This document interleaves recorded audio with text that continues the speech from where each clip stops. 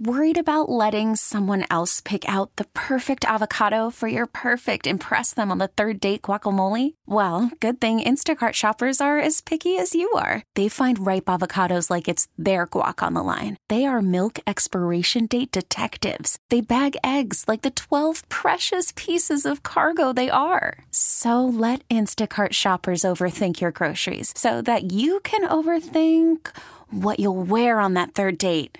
Download the Instacart app to get free delivery on your first 3 orders while supplies last. Minimum $10 per order. Additional terms apply. Swung on and hit in the air to deep left center. That ball is high. It is far. It is gone. Here's the 0-2. Cut on and missed. Ball game over. Yankees win. The Yankees win. Thank you for listening to Yankees Baseball. Have a good night.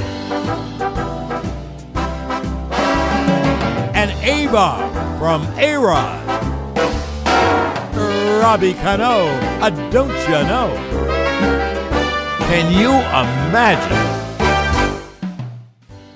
Hello, fans, and welcome back to Pinstripes and Bright Lights. I'm John Sterling. As you know, I've broadcast the Yankees for the past 30 years.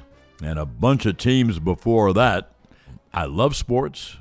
I love the stories. I've got a great story to tell you, but I also want to hear about your stories. Why are you a fan? And I'll read those letters on each podcast. If you have a question or want to talk baseball, send email to john@pinstripespodcast.com.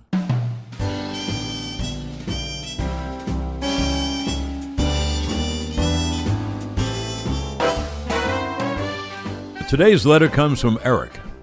Dear John, as a lifelong Bomber fan, I have many fond memories of the Yankees. The first trip to the Real Stadium in '80 against Milwaukee, watching Donnie Baseball's career, being there on Cap Day against the Rangers in '92 and '93, getting showered with those caps, to rocking the stadium with the dinger in the '95 playoffs. Of course, the dynamic run from '96 to '00. So many great moments in those years. But my favorite Yankee memory was Paul O'Neill's informal goodbye during the 2001 World Series. Being recognized by 57,000 people while losing a game, seeing him fighting back his emotions, then tipping his cap just before entering the dugout. That's why so many players know being a Yankee is like no other. Eric also asks, what is your favorite call you made on the radio in your career, a Yankee game or other? That is very, very tough to answer. But I remember the night that Paul O'Neill was said goodbye to by the Yankees. Paul O'Neill. Paul O'Neill. That's a great Yankee story. And as you say, it was a game they were losing. It really was a magic moment. You know, what is your favorite call? I find that impossible to answer. First of all, with the Yankees, I've had so many great memories, including the back-to-back in 2 years perfect games by David Wells and David Combs. But here's the interesting thing. The first time I ever did High, Far, and Gone was not in a Yankee game. It was in an Atlanta Braves game. Tino Martinez hit a 2-run home run with 1 out in the bottom of the ninth to tie the game. The Yankees won on a Soriano base hit in the next couple of innings. The next night, they're losing it by 2 runs in the ninth inning with 1 out and 1 on. Scott Brosius hit a 2-run home run. And the Atlanta Braves played in Atlanta Fulton County Stadium, which was a double-deck circular stadium meant for football and baseball. So when the ball was hit, the stands framed the ball, so you knew the ball was out, so it was very easy to call home runs. And when Scott Brosius hit that ball, and I started saying, it is high, and I thought to myself, boy, you're going to sound like a jerk. It can't happen 2 nights in a row. Years from that date, Scott Brosius came back to the stadium, just maybe it was a big day or something, and he came on the air with us, and I told him that story. I said, you hit the ball, and I started to call it, giving it a home run call, and I thought, boy, am I a dope. This can't be happening 2 nights in a row. And you know what Brosius said? I agree with you. I couldn't believe it was out either. Isn't that funny?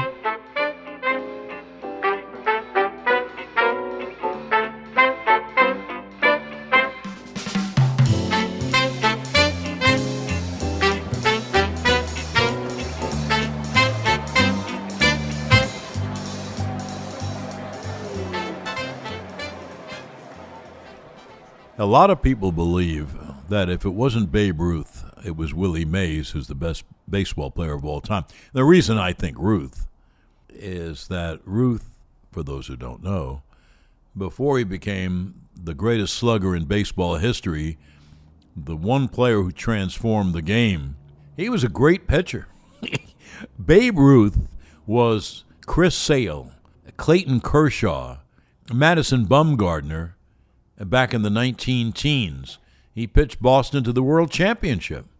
He won almost 100 games.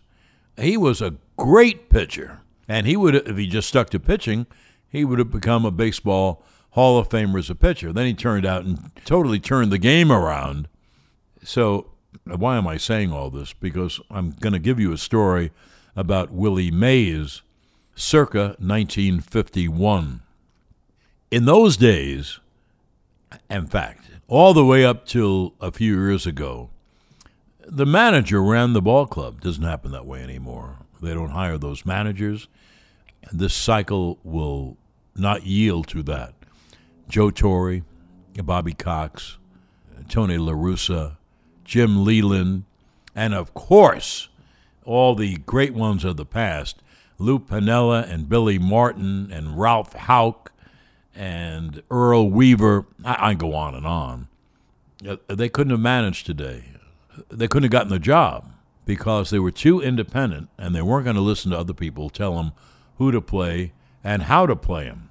Billy Beane, the president of the Oakland A's, and a very well-regarded baseball source, once said about managers, just a few years ago, he said, the manager is middle management. Why would you have someone in middle management making all the decisions? So today's manager is hired for not as much money, and the manager has to listen to the metrics people. They're in the manager's office. They're standing behind the dugout in the stairway giving facts. And is it different? Boy, is it different. My goodness. And you can see this in the new wave of managers who are being hired. But, that's the way it is. Well, it wasn't that way in 1951. Leo Durocher was the manager of the Mets. And during spring training, he fought with the front office, with the GM and the owner, a guy named Horace Stoneham, and he battled and fought. He wanted this kid on his team, and they said, no, we are sending him back. We don't want to retard his progress. I don't know what answer they gave, but that was kind of the answer. And Durocher, he wouldn't take anything from anyone. He knew what he was doing. He had been in the game all of his life. He thought he was smarter than those people. And he begged for this kid, and they wouldn't do it. They wouldn't do it. So they sent Willie Mays back to Minneapolis, which was a giant farm club in the American Association. And Durocher's Giants got off to a slow start, and he didn't like the way Bobby Thompson played center field, and he wanted to move Bobby Thompson to third, and he wanted Willie Mays. So Mays went back to Minneapolis, and this is what you want all of your top-notch minor league stars to do to make you bring them up. Well, Willie did that. Why? How?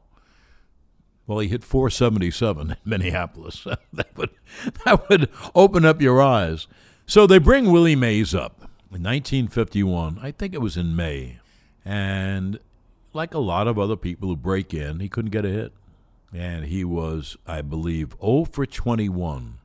Now, if you say to me, John, how do you know all this? Because I watched the game.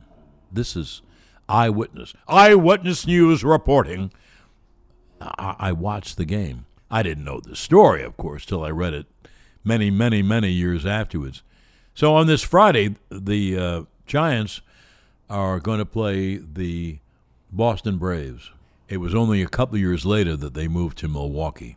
Warren Spahn, a left-hander, is going to pitch, great left-hander.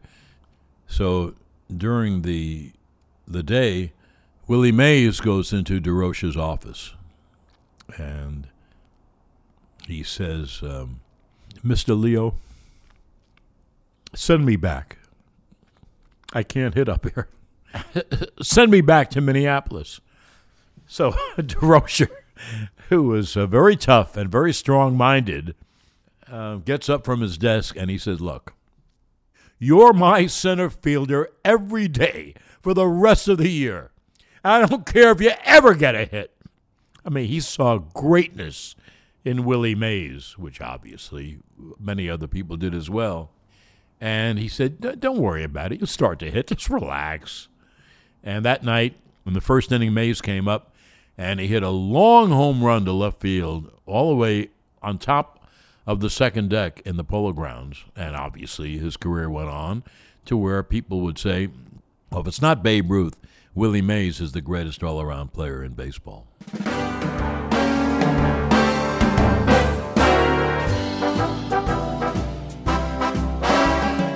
Thanks for listening, everyone, and be sure to come back for more baseball stories, Yankee stories, or sports stories.